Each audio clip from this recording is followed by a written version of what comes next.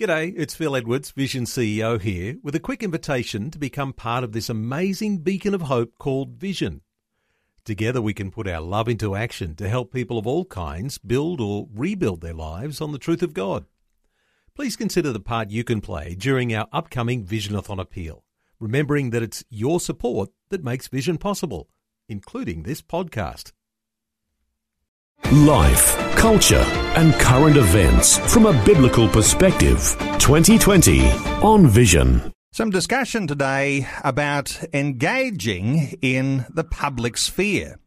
What is inspiring is a recent visit to Western Australia. Part of the Bible College at Perth's Victory Life Centre involves preparation of students for engaging in public life, whether that be engaging in the serious issues in church life or entering into the wider world of politics.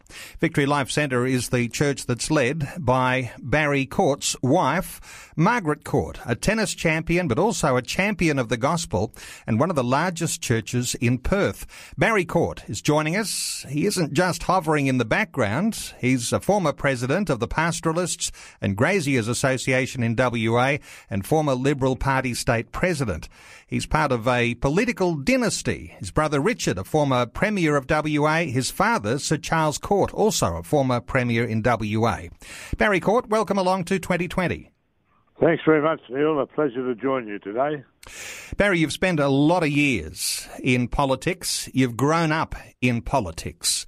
And these days, you're taking some time to teach a course to students in the Bible school about engaging in public life. What is the lack that you see in people today in perhaps the lack of skills, the lack of motivation, the lack of energy in engaging in public life?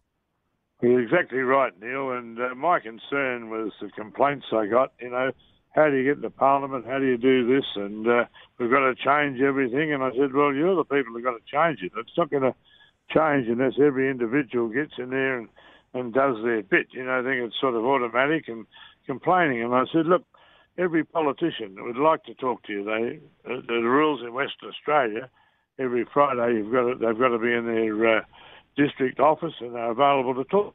I said, you've got to present yourself, talk to them. We've got to be able to do your public speaking side of it. We've got to get that organised. It's a long way from just complaining about what's going on to getting in there and making things change and making it happen.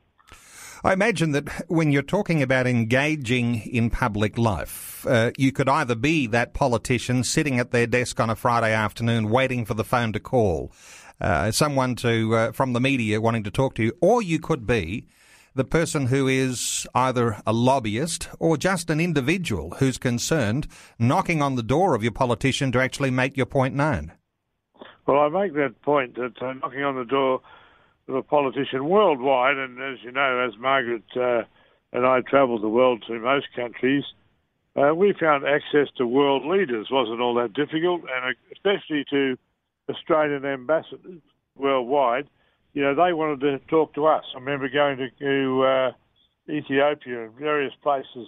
The ambassador wanted to know what we're doing there, what was going on, what was happening. And so the politicians want to meet with you as much as you want to meet with them. So every time I have a course, which is on once a month, I get a politician or a leading personality from Western Australia, or Australia for that matter, to address us on what he sees and what's going on, and enables a two-way session then of they tell us where they are and we can tell them what we think and we can help them. But don't criticise. If you're going to criticise, if you're going to be in the church and criticise, get in there and fix it yourself. I mean, that's the way to go, and that's why I certainly encourage my people to do that, make themselves known. You can pick my group at the church.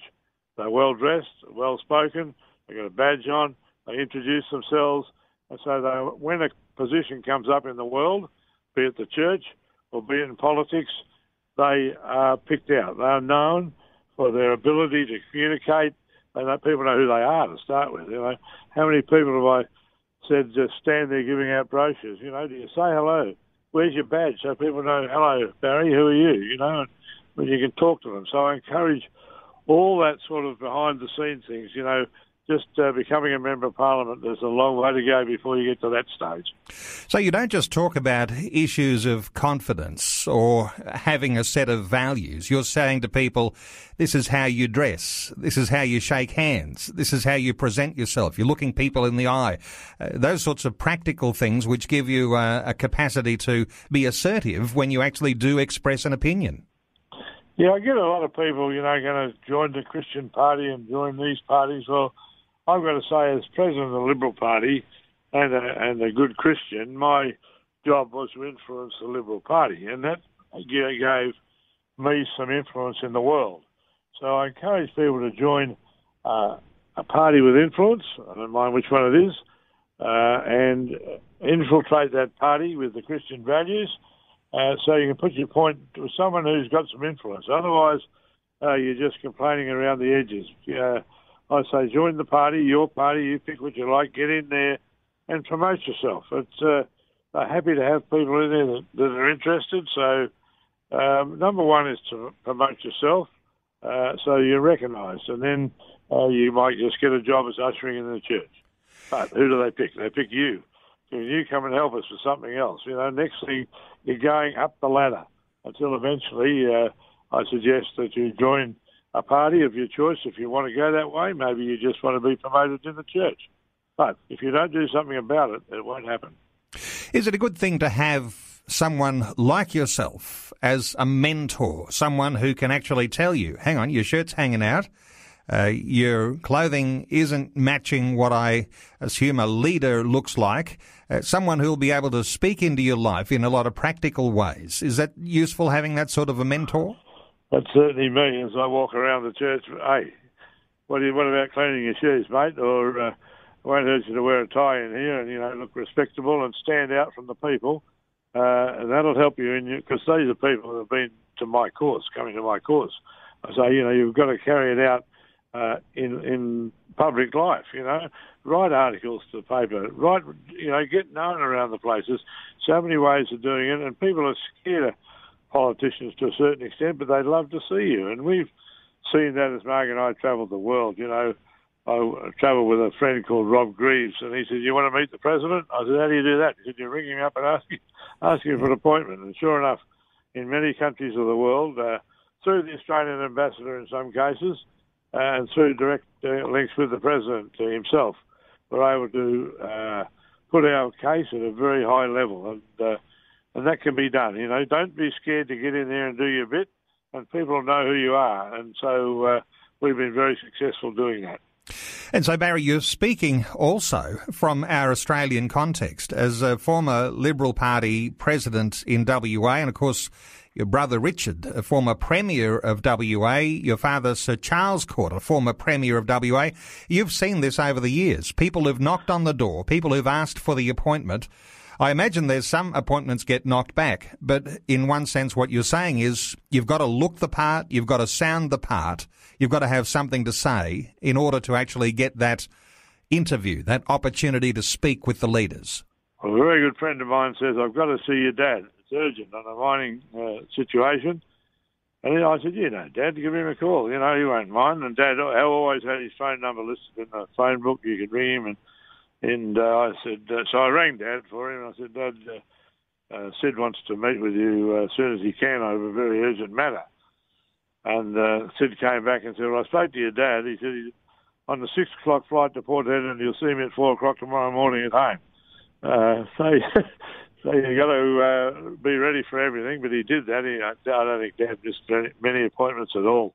It's when Dad died that we got the cards from hundreds of people.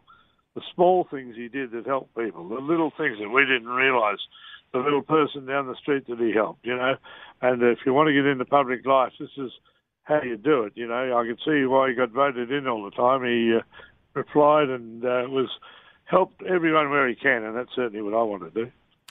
Well, good advice today. Barry Court is our guest. Barry, stay with us. We'll continue our conversation in just a few moments. We're talking about entering public life. Barry Court, as we mentioned, a former president of the Pastoralists and Graziers Association in WA, a former Liberal Party state president, and also in the dynasty of politics family in the Liberal Party in WA. Of course, his brother Richard, a former Premier, and also his father, the former Premier, Sir Charles Court. Barry Court's our guest, back with more shortly. Well, we're back talking about the concept of entering public life, inspired of recent times when I visited Perth's Victory Life Centre. That's the church that's led by tennis champion Margaret Court, who these days is a champion of the gospel and has one of the largest churches in Australia, and I think it is the largest church in Perth.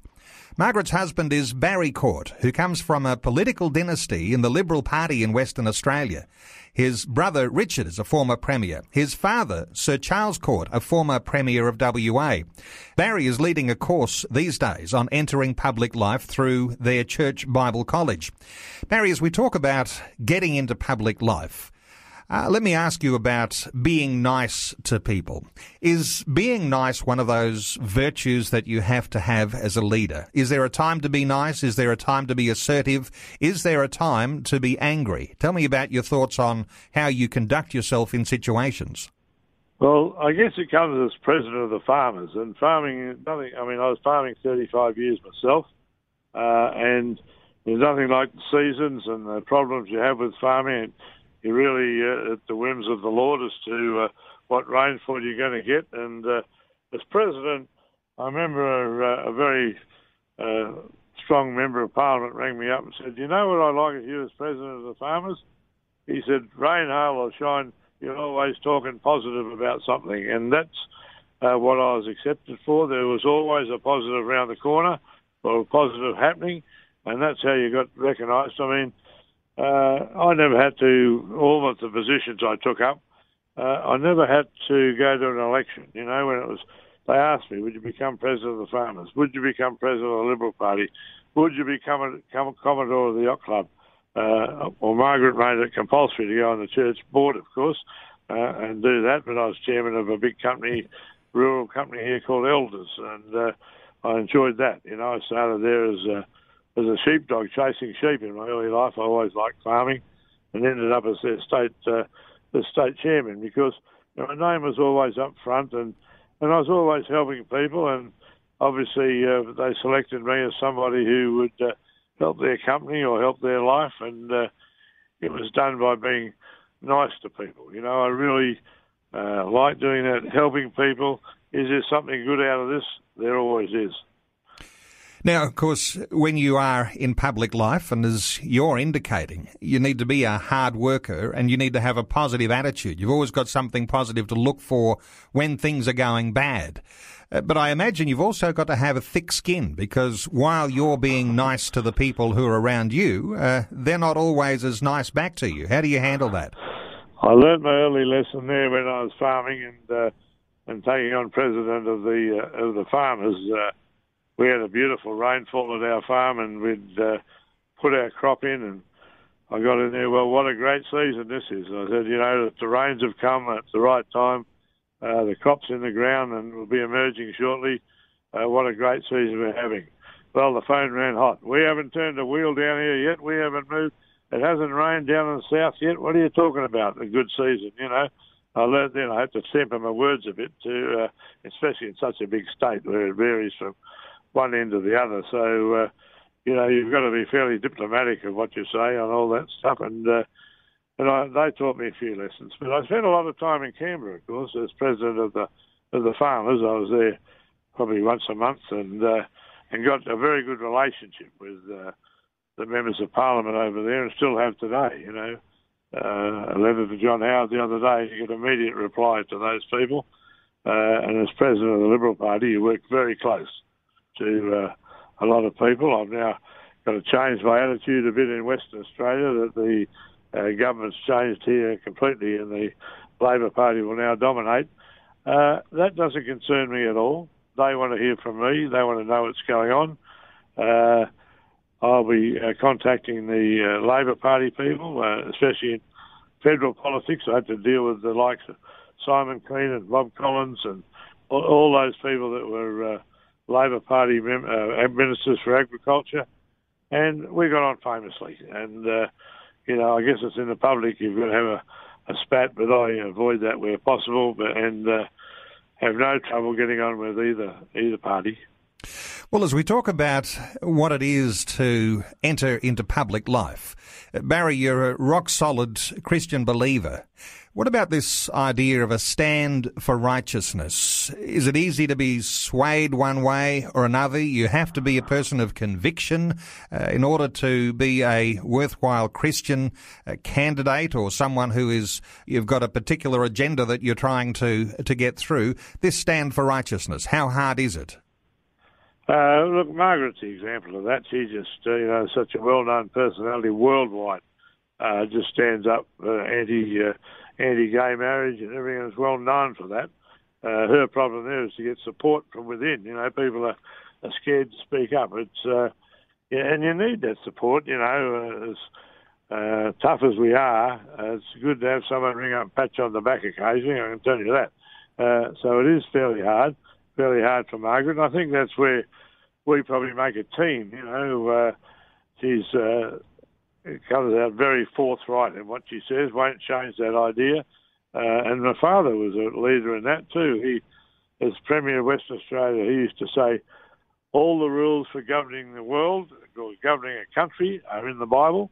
He said, if people stuck by those, I could close half the jails and get on with running the place, Instead of that, you've got to have a police force and everything to enforce it. He said, I only wish people would abide by what's in the Bible. And that's our theory.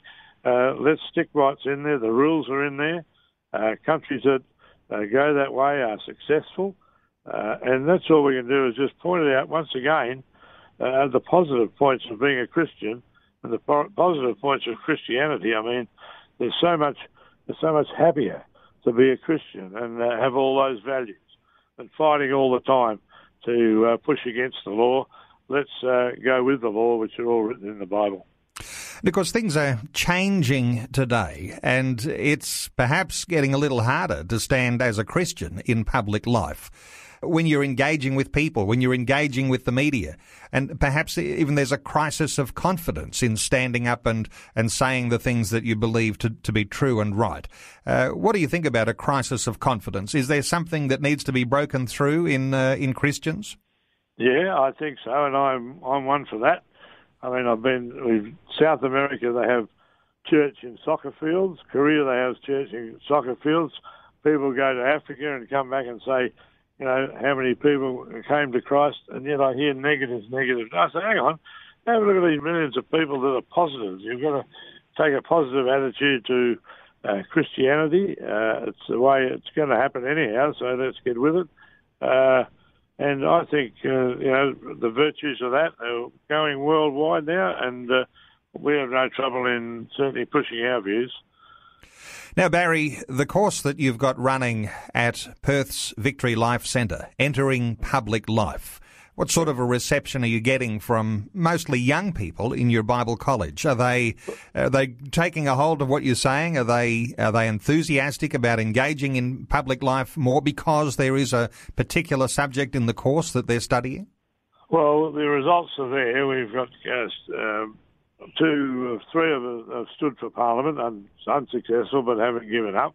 They're on 4 of them, I think, are on local councils, influencing councils and that, and a lot of them are members of political parties. So they're there for a reason. A lot of them in the Bible school, of course, are overseas people, and I do a lesson on Parliament, how it works. People don't realise the upper house, lower house.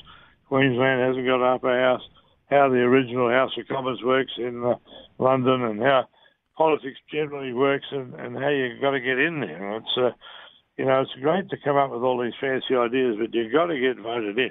And I use John Howard as an example. Do Muslims vote for John Howard, or do they vote for someone else? And he's got to say, well, I'm not with you, but I'm going to help you more than someone else. And so you've got to get their vote. So you've got to be pretty political to be in the politics, put it that way. But once you get in there, you've got to bring up Christian values, of course, and they work. And so it's a matter of getting those values, and I think that's the way the world's going. I think it's righteousness. Look at all the countries now; they've all got the worldwide, the war's going worldwide. They're all looking for a solution, and we've got it. Well, when you talk about entering public life, you're saying to people you need to prepare to be a leader. And a lot of the things you've been sharing have been those wonderful characteristics of what a leader needs today to be an influence. And particularly, take your point, it's a good thing to enter into public life and join a political party, a mainstream big political party. Not necessarily only the smaller Christian-oriented political parties, but certainly to be an influence in the Liberal Party or the Labor Party. You know, there's lots of people come in with different ideas, and I say, look, influence someone who's going to influence the world and help them, and there's no trouble contacting your politicians and helping them, even if you're not one of them. But, my other advice is you can't be a leader without some followers. So you've got to be up there leading, and you've got to want people to follow you. I mean, if you come up with all this and no one's going to listen to you, you've got to get some followers, and that's to, if you want to be a leader and want to be a Prime Minister, you've got to have plenty of people behind you. Well, Barry Court, just great getting your insights into such a significant issue as being an influence in public life. Thanks so much for taking time to talk to us today on 2020. Pleasure, Neil, and thanks very much for what you're doing on Vision Radio. We really appreciate helping us. Before you go, thanks for listening. There's lots more great audio on demand, or you can listen to us live at visionradio.org.au. And remember, Vision is listener supported. Your donation, large or small, will help us continue connecting faith to life for hundreds of thousands of people across Australia and around the world. Learn more or donate today at visionradio.org.au.